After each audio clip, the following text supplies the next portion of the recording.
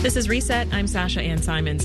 Puppets can be for kids, sure, but they can also be for the big kid in us adults.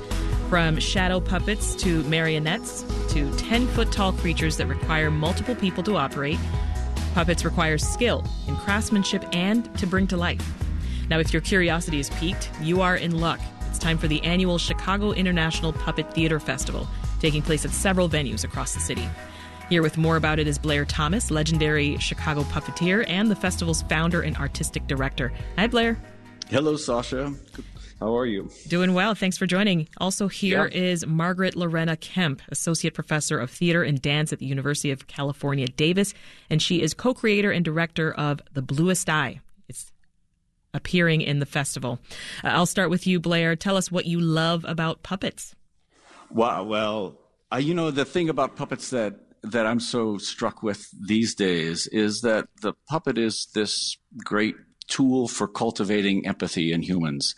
You go to a puppet show and your empathy is immediately provoked by watching a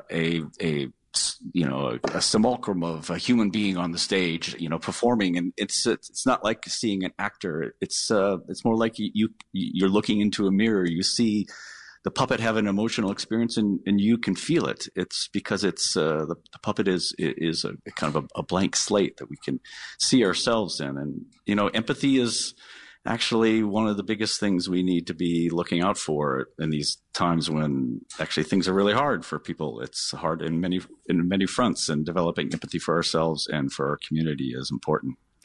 Margaret, what about you? What would you say you love about puppets? I love how puppets help the viewers really to find that empathy, to enter not just the stories, but there's the magic of entering the body of somebody else in a way that's really safe. And it's something that there's no replacement for it in any other kind of entertainment. You can't experience something like this on Netflix or at the cinema. Right. You can only experience it in a live venue. It truly is unique. What would you want someone to know, Margaret, who doesn't know much about puppets? That it's hard. And if you look at it and say, wow, that looks like it was hard, it was. It takes a long time, but at the same time, in the labor in trying to find out how humans and puppets coordinate and collaborate to tell stories, we find layers in the story that we might not have seen otherwise. That's what I feel. No, that's fair. That's fair. Well, Blair, something I did not know until I started researching for this chat is that Chicago is called the puppetry capital of the world. Why? Yeah, well, that name could come to us because we are hosting North America's largest puppet festival, and this is our 4th edition of it, and that's a distinction that earns us that some people refer to us as that. Well, I want to talk about the craftsmanship of these puppets because they can run the gamut of size and of material. So what goes into building them, Blair? Well,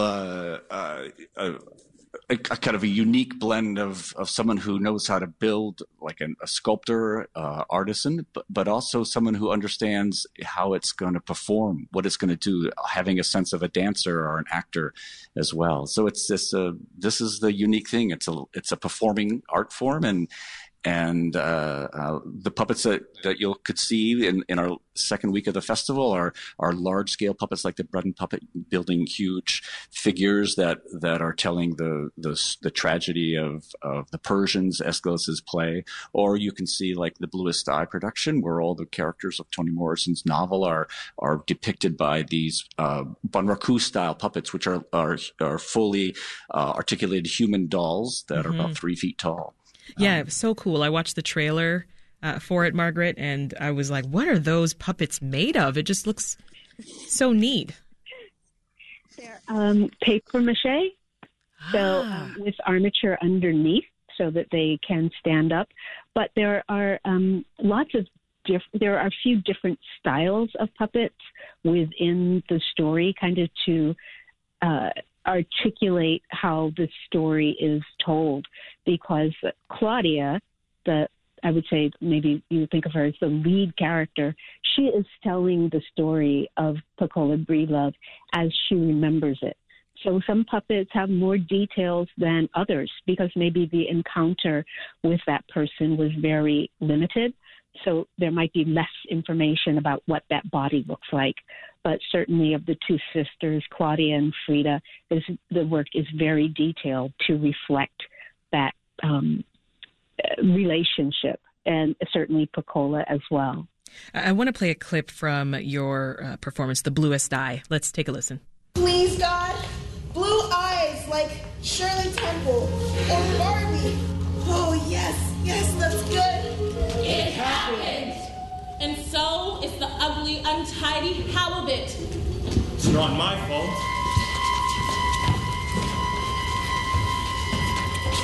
Are my eyes really very nice? I find it so cool that you chose puppets, Margaret, as a way to accompany this adaptation of the novel.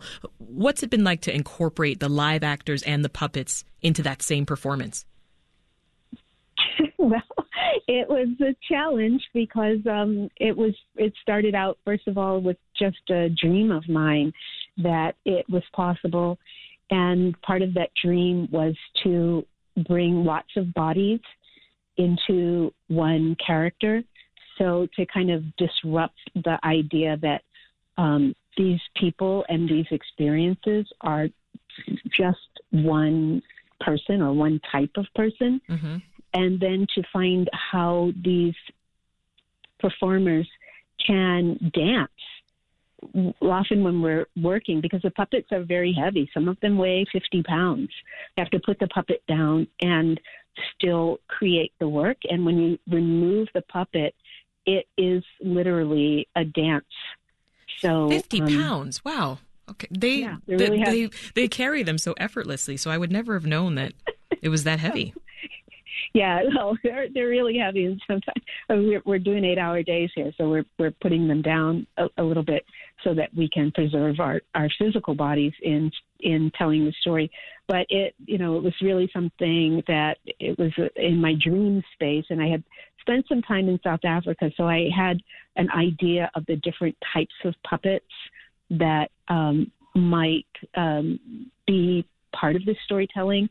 And when I approached Jenny about it, our Jenny Young, who designed the puppet, mm-hmm. I wanted to say these should be life-size.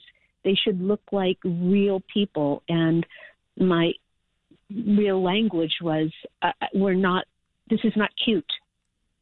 That's not what these puppets are for. They're talismans for the story, not talismans for cuteness or anything that you might associate with children and puppetry. Yeah. That was so important to me, and even in directing the piece, because our actors, and some of them are still students. This was a student investigation over 6 years, and to help them to dial.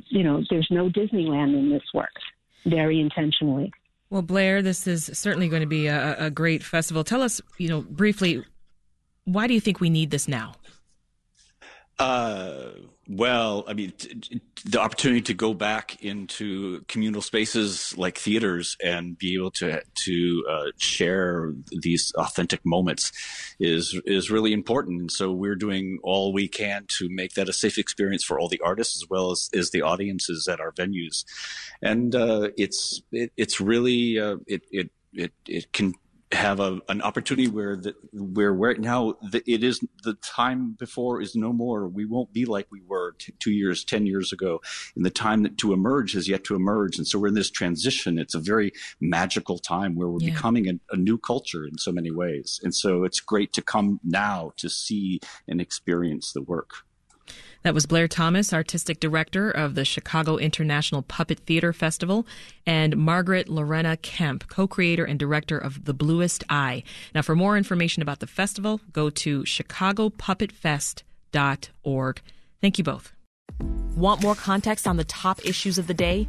Find the podcast WBEZ's Reset wherever you listen.